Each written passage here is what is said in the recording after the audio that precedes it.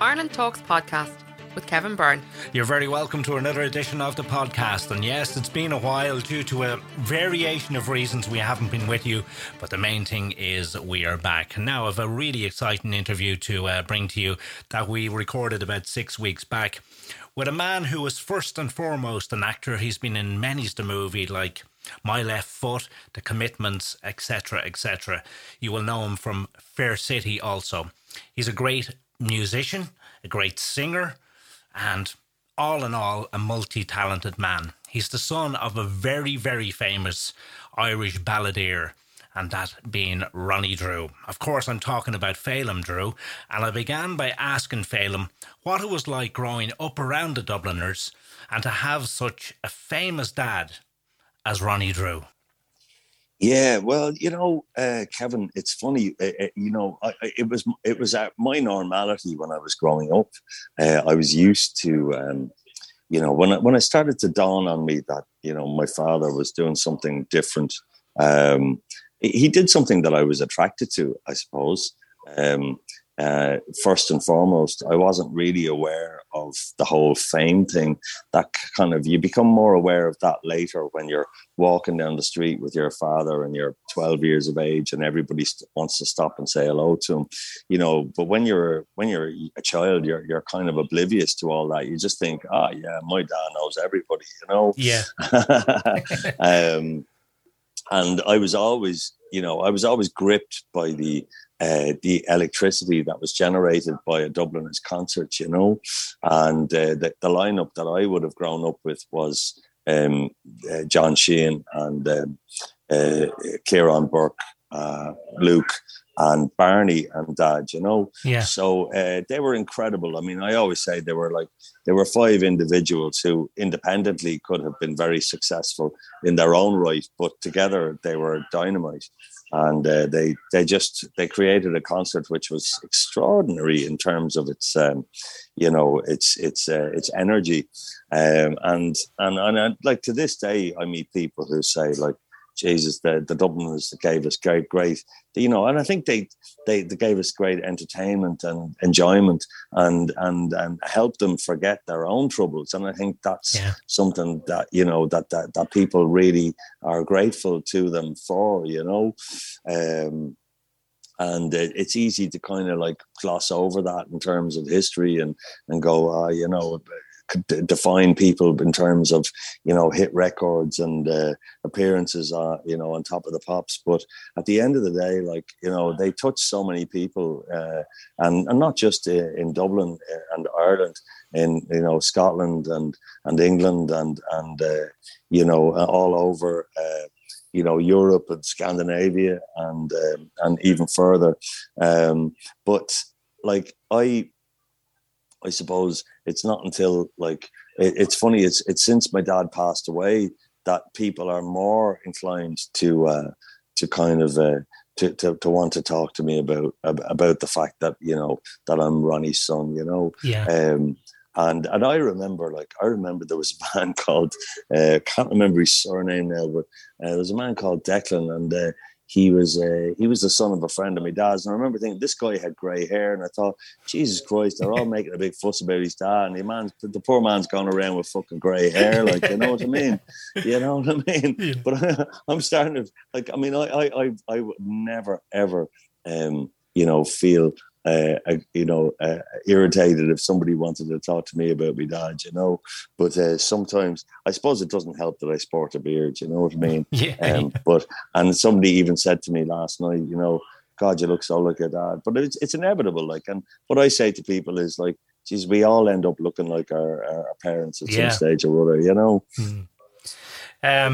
I suppose when you talk about the Dubliners and you mentioned they were probably more famous than what people realise, because when you're having conversation about bands in Ireland, you'd hear U2, but the Dubliners will always be mentioned as one of them bands that had such a massive influence. Like when you think of the other bands that they played with, for example, the Pogues, they were such a huge force in the country. Yeah, and do you know what?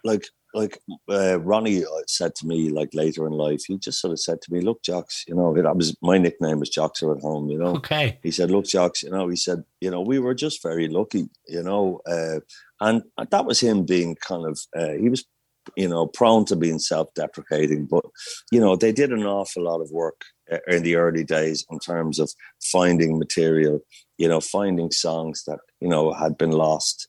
They traveled the country, they played in fairs, you know, and Luke had gone over to England and, you know, met Ewan McCall, and he, you know, they had this wealth of material. Yeah. Kieran Burke, you know, had all these Irish songs because he was interested in the Irish language, and, you know, and then Barney, of course, and John were, you know, unparalleled as musicians, you know, and so, you know, they had all this wealth of material, and they just, you know, they kind of they scratched an itch that people were didn't even know that they had, you know. Yeah. And they were, you know, they really and they crossed borders as well because of their attitude. You know, they were quite anti-establishment. They were very pro-working class, and you know, pro the working man and the ordinary person in the street. Yeah. You know, which is grossly underrepresented in today's society. Absolutely, you know? And so they stood for an awful lot of things that people, you know, really attracted people to them. Yeah, you know, it's. Yeah, sorry, I've lost my train of thought now, Kevin. But that happens as all, Phelan. Yeah. Did your dad ever talk about a side of the business he didn't like? Not really. I mean, he was quite, you know, he'd been around the block, and, you know, the Dubliners had travelled all over the country, and they came across, you know, the show bands, and, you know, he was great friends with people from all sides of the business. And I was going to say earlier on, like, I mean, in reference to something you said there, like, they were very modest. You know, they didn't go on about like, oh, I've just met this buddy and I've just met that buddy. You know, I mean, I found out years later that Ronnie got drunk with Johnny Cash. You know what I mean? Okay. With Luke and the whole lot of them. You know, and like, I was astonished to find out later. But and at one time he met Larry Mullen from U2 in a hotel in Germany. He didn't know who he was, you know. Yeah. And they got into a conversation, and Ronnie thought he was a young fellow who was working on the sites in whatever city they were in. And then he probed a little further, and he found out that he was in a band. And he said, "Where are you playing?" And he says, "I'm playing in an arena outside town," which was about like a 25,000 seater arena. And the Dubliners were playing in the local concert hall, you know. Yeah. And Ronnie thought, like, "Oh Jesus, like, who is this guy?" You know. But they struck up a friendship there and then, you know. But as regards, you know, areas of the business, Ronnie didn't like. He didn't like money. To tell you the truth, he didn't like handling money. I mean, he didn't mind spending it. Yeah. He didn't like you know, just the whole area of you know, of handling money and administering all that kind of side of things. So he left that to other people, and they paid a huge price for that in the early days. Yeah, they left all the business side of things to other people, and that was a huge mistake. You know, but you know, over the years, with the help of John and his son Fiacre, and that they kind of gained more control over the back catalogue, the rights, and you know, yeah, exactly. You know, and it's not like, you know, there's huge money because it's they didn't write their own material, you know. Yeah. But they definitely defined an awful lot of a sound that's been replicated all over the place, you know. Yeah. Yeah, like as I said, they have massive influence even to this day. Would I be right to say that your dad was very quick with an answer? I heard a great story, and I stand corrected. I think it was Barney that said it in a documentary, that your dad was in O'Donoghue's pub in Merrion Row of a morning, and a guy said to him, "Oh, Jesus, Ronnie, I heard you were meant to be off the drink." And your dad said to him, Well, I have one every now and then because it helps me mind my own business. Yeah, well, that's the most famous, one about Ronnie, Yeah. And there are others as well. I mean, he was so kind of dry, and so off the cuff that I wish I had written them down, because they weren't really kind of quotes as such, but he was very easily able to handle situations and people, particularly when he was younger, I think, like he was in an accident when he was about 1979, so he would have been in his 40s, I suppose, in 50s. Yeah. And he was visited in the hospital by a guard, and the guard said to him, "Look, Ronnie," he says, "I know, that the whole case is cut and dried, you know what I mean? It was 50-50, blah, blah, and he says, I know you swerved off the road to avoid the other car, and you've ended up in hospital with a broken hip and the whole lot. But I have to ask you, just because there's an investigation pending, I have to ask you, was there drink taken?" And apparently Ronnie said, "Well, what do you think I am, a fucking stunt driver?" So he was never shy about kind of just saying it like it was, and that wasn't bravado, like that was him being irritated by the question, he wasn't. What I loved about him was that if somebody approached him in the right manner, he was so gracious and he was so lovely, but if somebody came at him sideways and tried to kind of, have a little go at him, when he wasn't kind of prepared, he'd react, but there was a way. There was a way with him. That was his way of handling things, and he was I remember you mentioned Francie Conway earlier on. Yeah. And I remember Francie telling me a lovely story about Francie was, I won't say what town it was because, I don't want to disparage the locality, but Francie was setting up in this local town. It was a Midlands town, and like would have been in its heyday, it would have been like a hive of activity, like a market town. Yeah. And Francie was doing a gig in a pub, and he said he set up his gear, and he got a nice sound in the room, and set up his guitar, and everything was ready to go. And as is the way, like for a traveling musician, a journeyman, he kind of walked away from the setup. He said, "Now I'll go around the corner and I'll find somewhere and I'll have a little pint for myself before the gig, and then do the gig and then hit the road for home."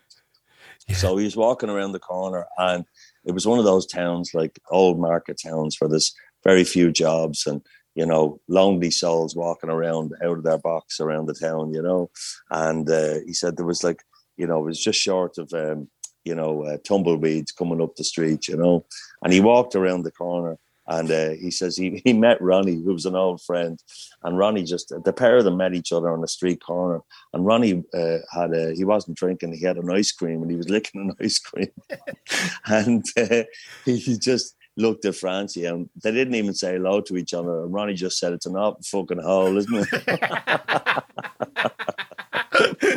Oh God.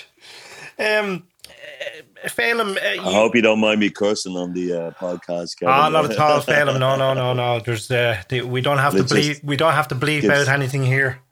Gives a bit of authenticity to it, because that's the way people talk, isn't it? Exactly. That is exactly the way people talk. The way some people talk. Yeah, if you were down in the pub, there'd be even more of them curses coming out, and that's the truth. That's it. You graduated from the Gaiety School of Acting, and you're in many of the movies. The Gaiety School of Motoring, I used to call it. You were in My Left Foot, the Christy Brown story as Brian. That was a lovely opportunity to rub shoulders with people like Ray McAnally and Daniel Day-Lewis, and of course Brenda Fricker, and Mary Connolly was in that film actually as well. And she was on the piss with my father on the on the day that I was born, actually. Wow. Yeah. So, you know, it was a great experience, but you know, I don't claim that as being people sort of bring up these things, and I had very little to do in terms of the success of those films, you know. I enjoyed the experience. But even the commitment, like you had a reasonably good part as the reporter. Yeah, I tell you what, Kevin. I mean, like in terms of my film work and TV work, it's quite limited, you know. But I've spent my whole life working in the theatre, you know. Yeah, that's your thing. You know, theatre is something that is kind of become a little bit undervalued. You know? And it's a shame because, you know, you give your heart and soul, and I know actors and, you know, designers and you know, technicians and directors, you know, give their heart and soul to a theatre project, but once it's gone, it's gone. It's you know, gone, so it's, you know, but at the same time, I haven't been doing a lot of theatre for obvious reasons over the last few years. But I'm really looking forward to the next project I'm doing. I'm doing a play called Piaf, about Edith Piaf at the Gate Theatre. Okay. So there's a double whammy for me because I get to work with a triple whammy. I get to work with Des Kennedy, who's a great director. I get to work at the Gate Theatre, you know, which was founded by McLeamore and Edwards. And I haven't worked there for 20 years. Yeah. And I get to be back on stage and collaborating with other creatives, and that for me is where I'm happiest. You know. Yeah, I was going to say to you that is your first love. Well, doing the play every night is it can be a chore after a while. You have to keep it fresh for yourself. Yeah. But discovering, you know, what, you know, the play and rehearsing and everything, that's just meat and potatoes for me. You know. Yeah. And in terms of the current tour, obviously you're doing the tour remembering your dad Ronnie. You're obviously enjoying that, and are you hearing stories about, say, the Dubliners as you go around the different venues, etc.? Yeah, I'm not really meeting so many people afterwards. I think the older generation are a bit more reluctant to come out and engage in the theatres at the moment, and that's proving to be, you know, challenging. Yeah. Since August, I've done a couple of dates. The audiences, small as they are, have been absolutely gorgeous and are loving the show. Yeah. Which makes me want to just keep, you know, be stubborn and dig in and keep going. We're in Dundrum tomorrow night, and you know, and I know that a lot of people are suffering from low numbers, but it would be lovely to see the audiences coming back out again. Yeah. And I'm loving doing the show, and the punters are, you know, people who are coming to see the show are really, really enjoying it. So it's just a question of, you know, keeping her going, Paddy, you know, or, you know, keeping her going. Yeah. You know, what's that? Keep her going, keep her going. But I'm sure you're enjoying the songs. I'm sure you're enjoying even being on the stage playing them. Yeah, you know, I couldn't listen to the Dubliners back catalogue for a long time because it just was a bit sad, you know. But in more recent times, I've been listening to the back catalogue, and there's just so many great songs there. Yeah. And you know, it's great. You know, to be able to bring those out, but it's as much about the stories as it is about the songs, and sharing those stories with people. Myself and the guitar player Anto Drennan, who was a great friend of Ronnie's and played with Ronnie. We were down in Tinahely in Wicklow, and this was a couple of years ago now. And we were doing a sort of like a version of this show, and we met this man afterwards. His name was Michael Kavanagh. And he said he was a neighbour of Ronnie's growing up in Dunleary. My father went to live with his grandparents in Dunleary, and so he, because the family home was too small for all the children. Okay. But what do you call it? He said his mother, Mrs. Kavanagh, you know, Ronnie would have known her growing up. And in the 50s, he went off to Spain. and he came home one summer, and he was all tanned, and he had a dark suit, and he had a crisp white shirt, and nice, Spanish shoes on, and he had a flamenco guitar, and he threw his foot up onto the trellis in front of Mrs. Kavanagh with the curlers in the hair and the scarf over the head, and he did a big flamenco flourish on the guitar, and he said, "What do you think of that, Mrs. Kavanagh?" And she looked at him and she says, "Go on now with that, you bloody gobshite." Yeah, is it true that is where he started playing guitar, was in Spain? Yeah. He picked up the guitar over there, and I think that was a hugely kind of formative experience for him, coming from austerity in Dublin in the 1950s. And going to Spain, where there was they were suffering from the effects of the sort of the after the Civil War and everything. So there was horrific poverty and horrific, the veterans going around like the streets begging and that sort of thing. Yeah. So there was a lot of hardship, but there was also a great the Spanish and the French and the Italians, like they have a great kind of appreciation of quality in terms of food, olive oil, fresh ingredients, in terms of clothes and music. And he just absolutely soaked all that up. Yeah, absolutely wonderful stuff, Phelim. Thanks so much for sharing such beautiful stories about your dad.